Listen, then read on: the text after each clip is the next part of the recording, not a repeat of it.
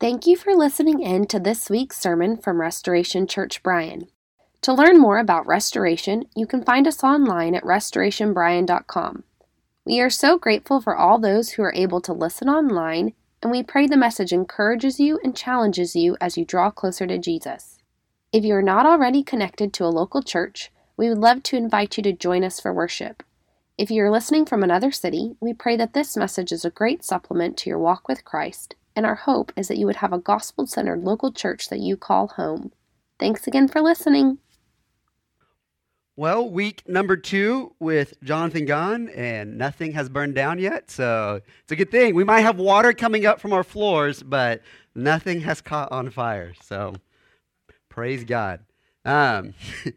Well, recently, Hannah and I, my wife, have been watching The Big Bang Theory on HBO Max. Now, nerdy, geeky guys in this show making nerdy, geeky jokes is a show made just for me. I love it. Hannah, not so much. She doesn't like many sitcoms to begin with, because, especially those with laugh tracks, because my strong, independent wife does not like being told what's funny and when to laugh, and so she can't stand when laugh tracks are happening. And so in the show, when a joke is made, I will just bust out laughing. I think it is hilarious, and I'll lean over and look at her and just nothing. I'll be smiling and laughing, and her face is zero facial expression. This isn't funny whatsoever. In the words of Michael Scott, I tell her all the time, "You are a thief of joy." But I'd rather her laugh at my jokes 9 times out of 8 than a TV show, so it still works out. Movies, TV shows, speeches, there's always people watching and listening, and depending on your background or upbringing, everyone's going to have a different reaction to what is said. And so we're going to look at this passage today, and we're going to see something of the similar sort. A message and a miracle has just been given, and there are going to be 3 different reactions. And so in your bulletin this morning, the sermon points are not necessarily the biggest and most important truths of this passage, but rather there are points of observation to help guide us and assist us in seeing the truth found in each of the different reactions, each of the different vantage points from this story. So let me pray, and then we'll dig into this passage. Father God, Lord, thank you for another Sunday worshiping with our RCB family. God, I pray that you would open our minds to understanding your word this morning. Your word is true. Your word transforms us, God. Father, thank you for sending Jesus to die on the cross, rise again, and make a way of salvation. Give us his word. Holy Spirit, use this time and teach us and grow our love for you and our mission for you. And it's in Jesus' name we pray. Amen. So the first viewpoint, first reaction we're going to pay attention to this morning is actually going to be that of the religious leaders of the Sanhedrin. So y'all look with me at verses 13 through 18. It says, "Now when they saw the boldness of Peter and John and perceived that they were uneducated, common men, they were astonished, and they recognized that they had been with Jesus. But seeing the man who was healed standing beside them, they had nothing to say in opposition. But when they had commanded them to leave the council, they conferred with one another, saying, 'What shall we do with these men? For a notable sign has been performed through them and is evident to all the inhabitants of Jerusalem, and we cannot deny it.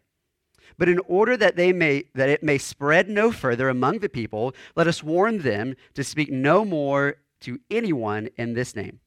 So they called them and charged them not to speak or teach in the name of Jesus." So you have these religious men who've just listened to Peter preach. And Peter's sermon was full of authority and full of boldness.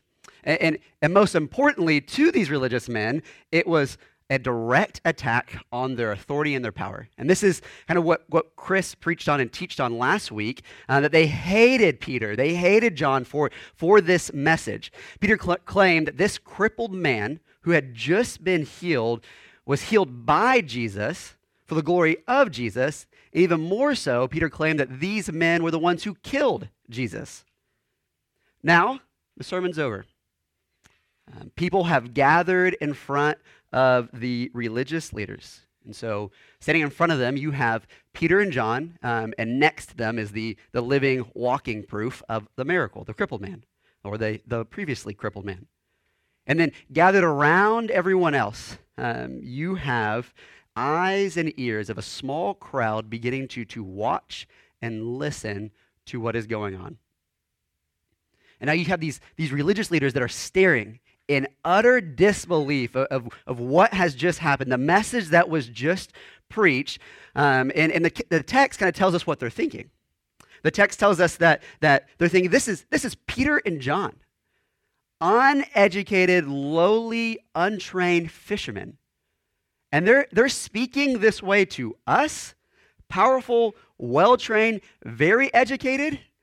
And what's even worse to these leaders is that they begin to realize that the apostles' boldness and their courage is coming and where it's coming from.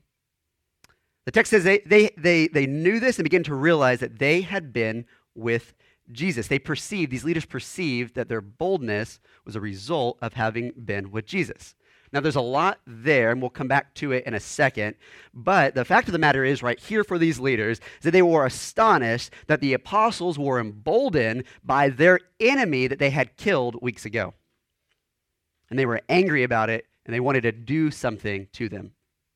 However, they could not flat out deny everything that had happened, because standing in front of them was this previously crippled man who was walking, who was running the day before, shouting, praising God. They could not deny the miracle that had been taken place. You see, this healed man had been crippled from birth, and verse 22 shows us that he was 40 years old.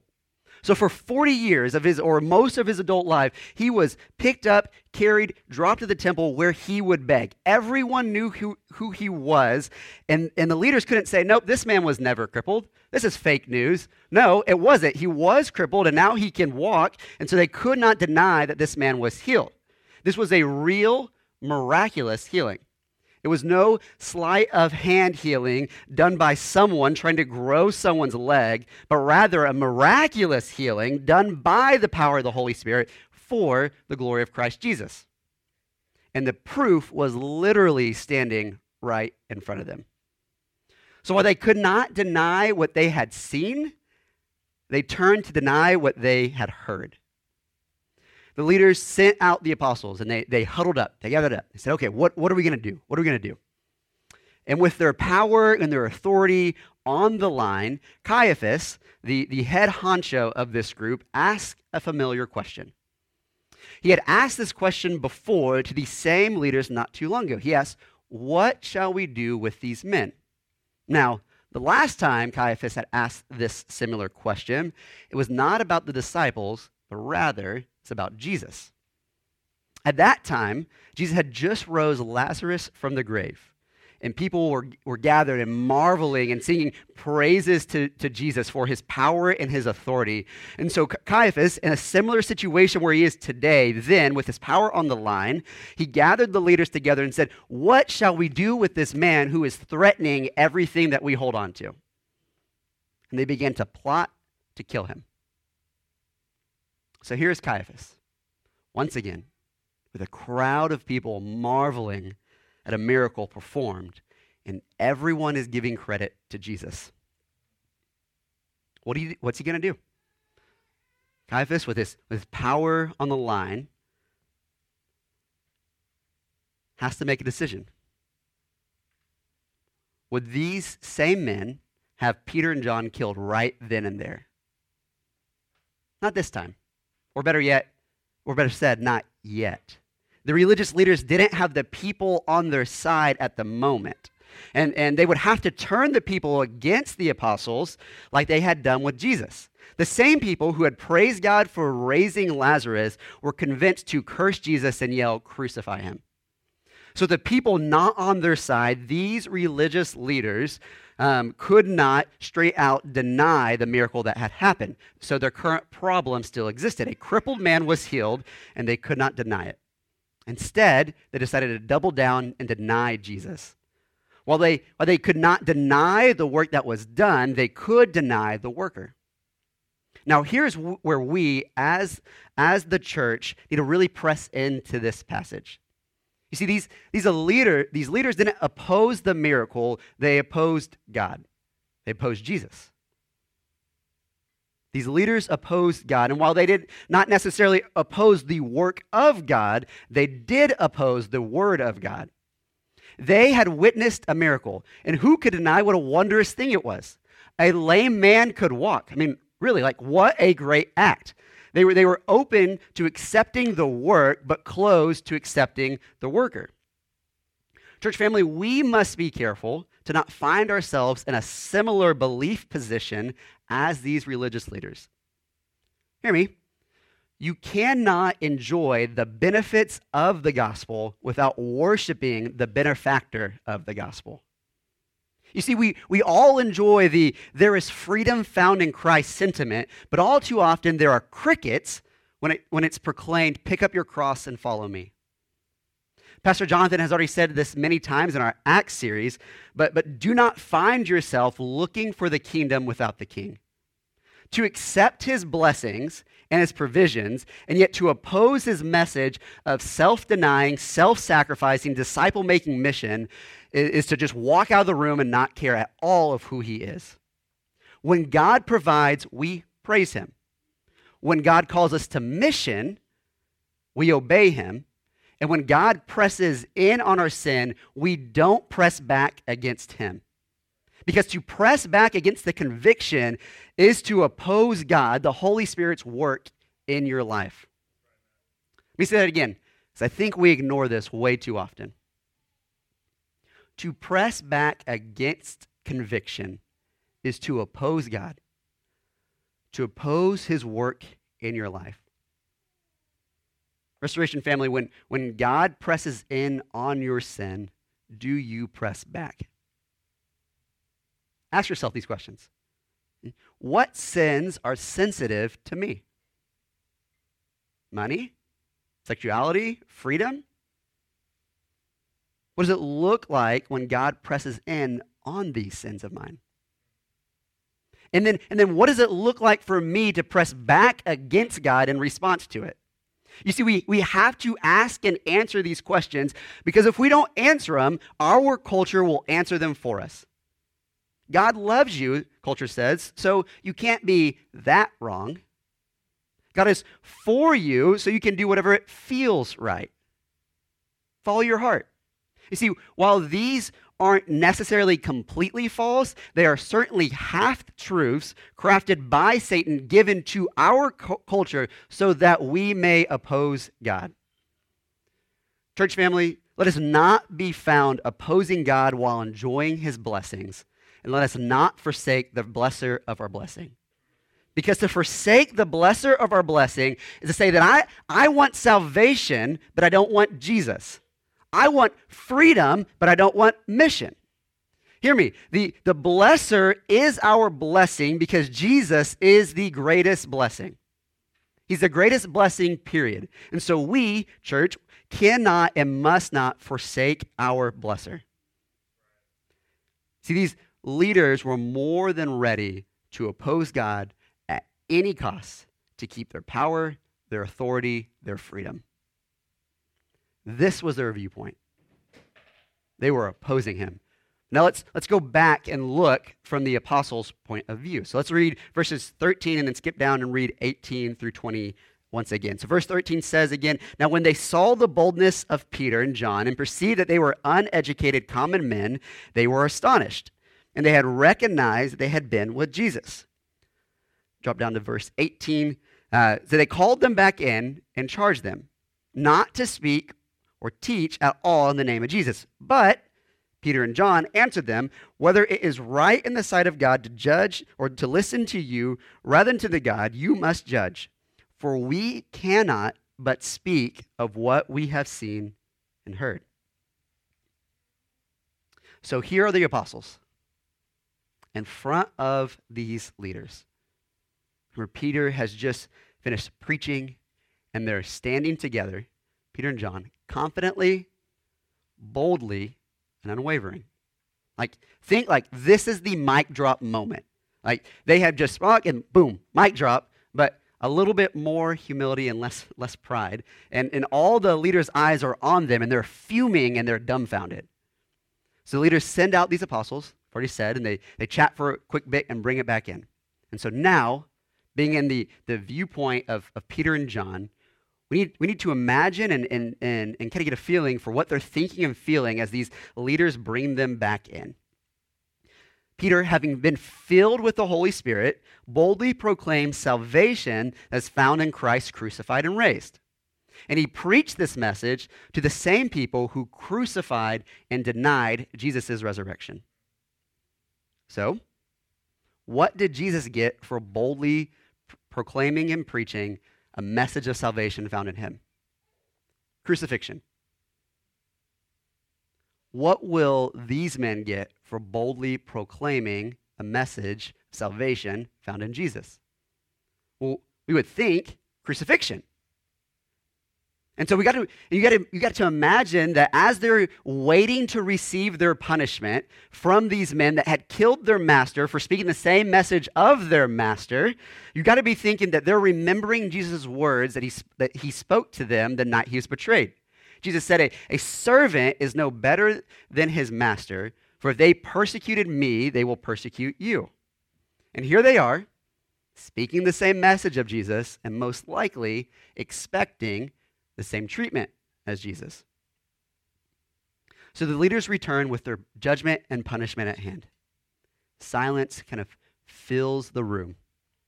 Everyone leans in closely to hear the words of Caiaphas. The same Caiaphas who shouted in front of these same leaders that Jesus deserved death. So the silence is broken when the punishment is decreed, and they say, "Just stop speaking, stop teaching in the name of Jesus." Now I imagine that Peter and John are like doing a confused double take at each other. Like, stop speaking, like that's it? Like all we have to do is stop speaking? And if Peter and John were looking for an easy way out, here it was. You want an easy way out? Like, stop speaking is better than the death that they thought they were going to get, right? Not speaking is better than death, except Peter and John did not feel this way. Instead, they responded to the leaders. They looked back at them and said the same boldness and the same authority that they spoke minutes earlier and said, "Oh, heck no." That's my version, but "Oh, heck no, we cannot but speak of what we have seen and heard." You see, these apostles proclaimed God. Specifically, they proclaimed Christ as God, the second person of the Godhead. And they proclaimed God with boldness, not just once, but twice. They proclaimed the message boldly, and they boldly proclaimed that they would not be silenced. And so, having already looked at the leader's viewpoint, we shouldn't miss some irony that's going on right here. You see, these religious leaders had public power, yet feared using their authority in public. Remember, the people weren't on their side yet, so they really feared doing anything of authority.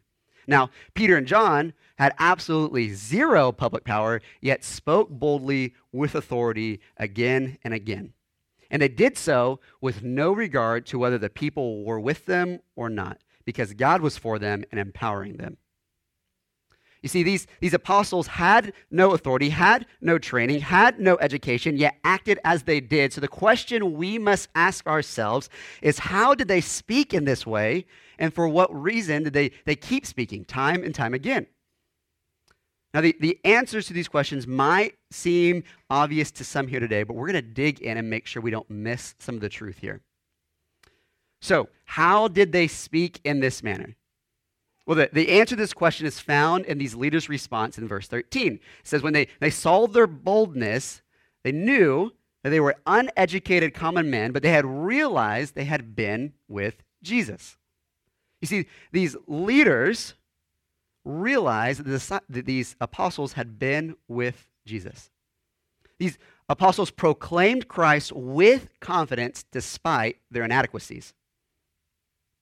The boldness and confidence came from spending time with Jesus. And in fact, the Greek term here for been with denotes close proximity rather than general nearness. You see, these men weren't somewhat near to Jesus. They were in close proximity daily listening, daily watching everything he did. Which leads us to answer our next question. Well, for what reason did they speak? The apostles said that we cannot but help speaking of what we have seen and heard. You see, time spent in close proximity with Jesus, watching him and listening to him, fired these men up. Not any training, not any book, not any TED Talk, not any political rally, but rather the actions and words of Jesus radically changed them.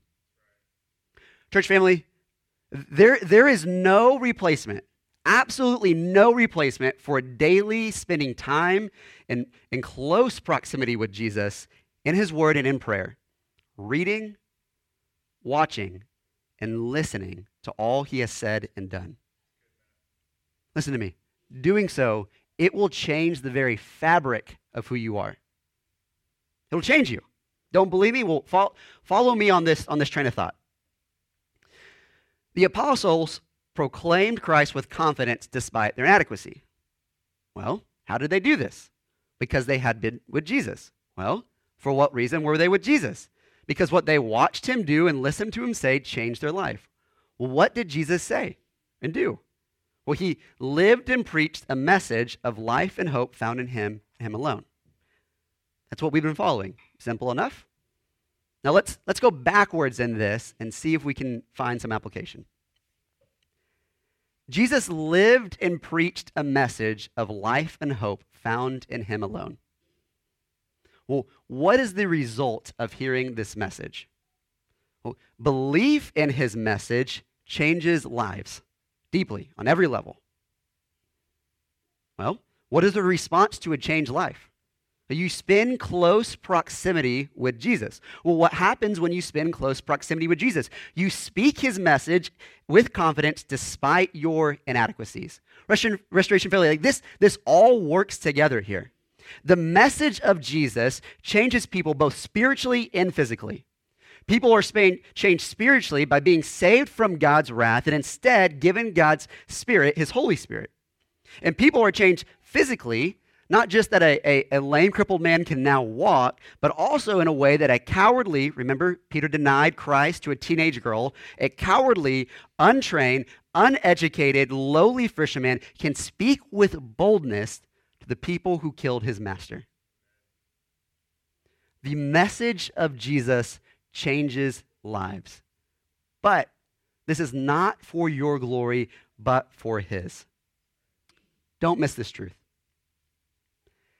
Jesus' message of salvation for you is not about you, but rather it's about boldly proclaiming Christ crucified and raised, regardless of the time, people, or circumstances. The point of this message, the point of this passage, is not for you to walk away wanting only the boldness of Peter and John, but rather that you walk away proclaiming the same Christ as Peter and John. The boldness, not about you. The gospel, not about you. It's about King Jesus. And the message he has given us has freed us from a life of bondage to sin and shame. And he has given us a platform to proclaim not our kingdom, but his kingdom to a world that is still living in bondage and whose end, if not changed, will be eternal wrath.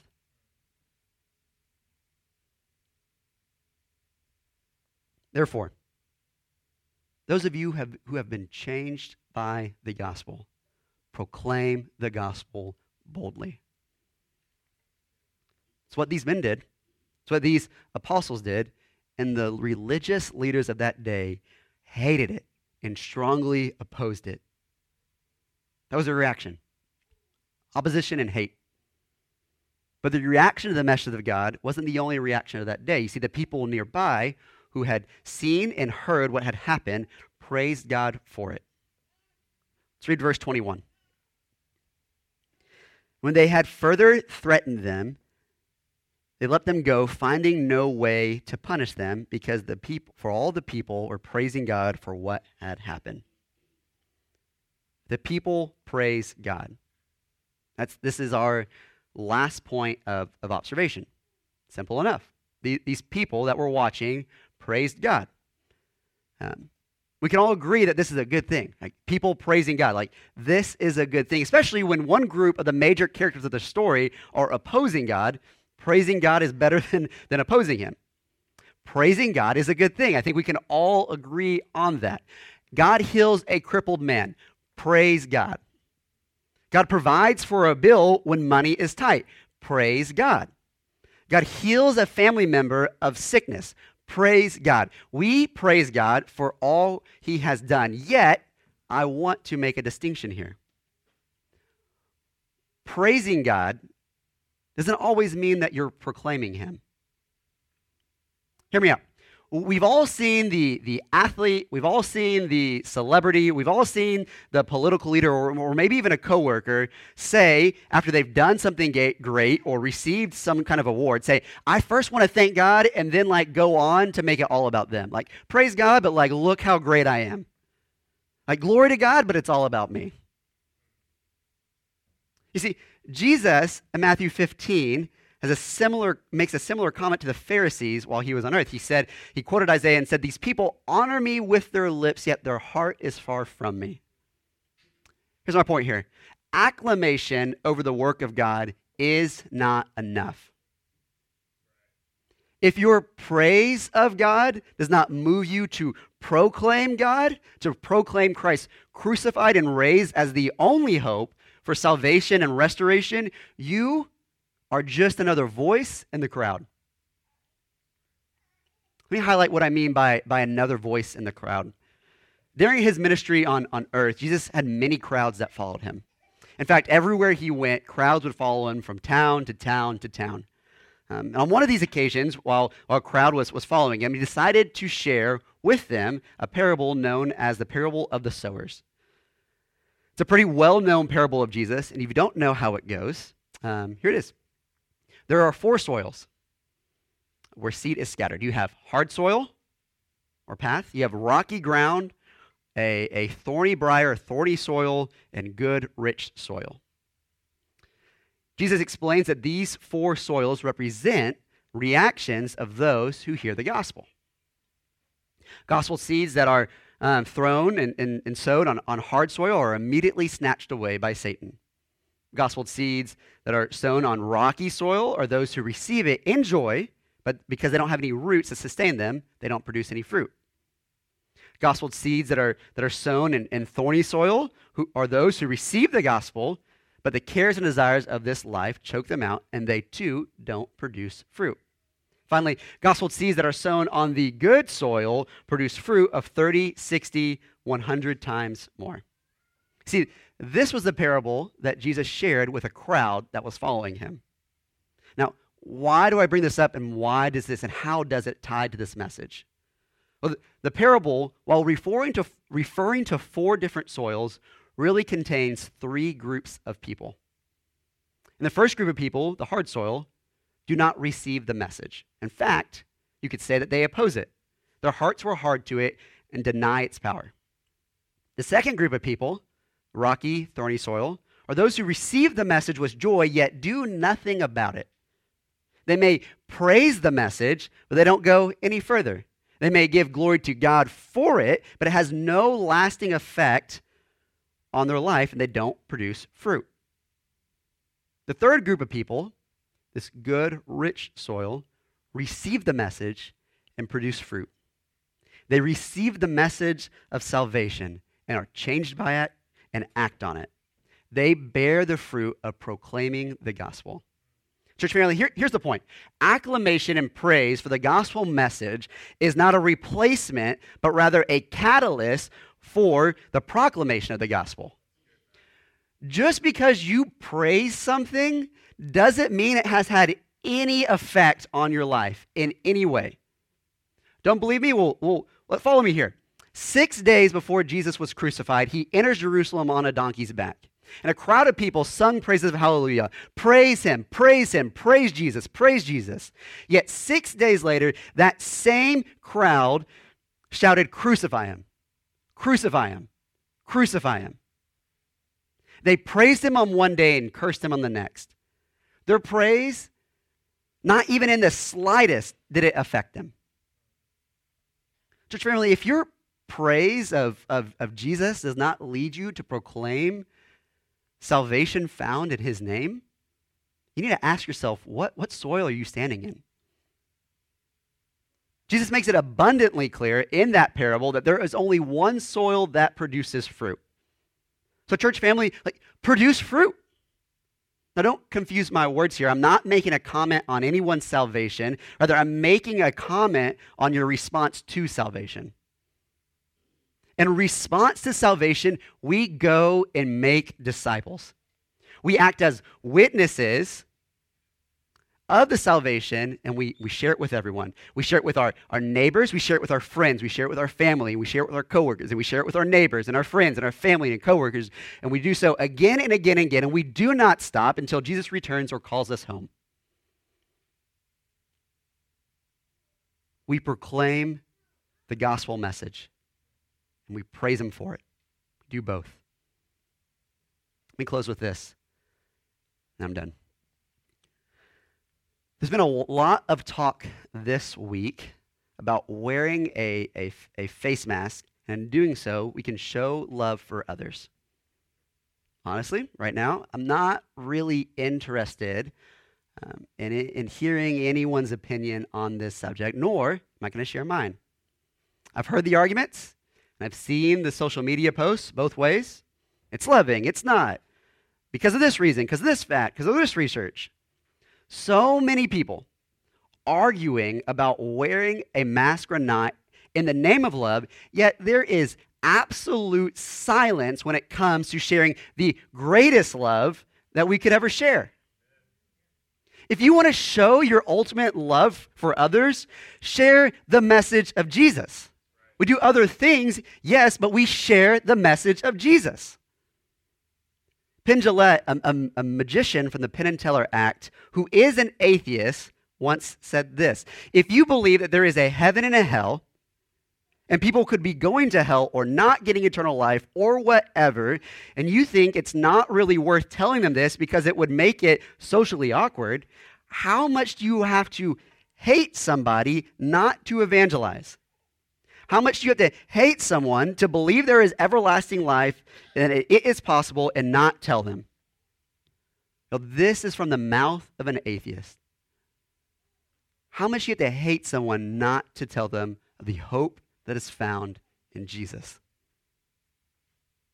Church family, mask, no mask, pandemic, no pandemic, I don't care. We praise and proclaim that salvation is found in no one else except in Christ alone, by grace alone, through faith alone. So let's boldly proclaim him with confidence because he is the only hope of our world. Y'all pray with me.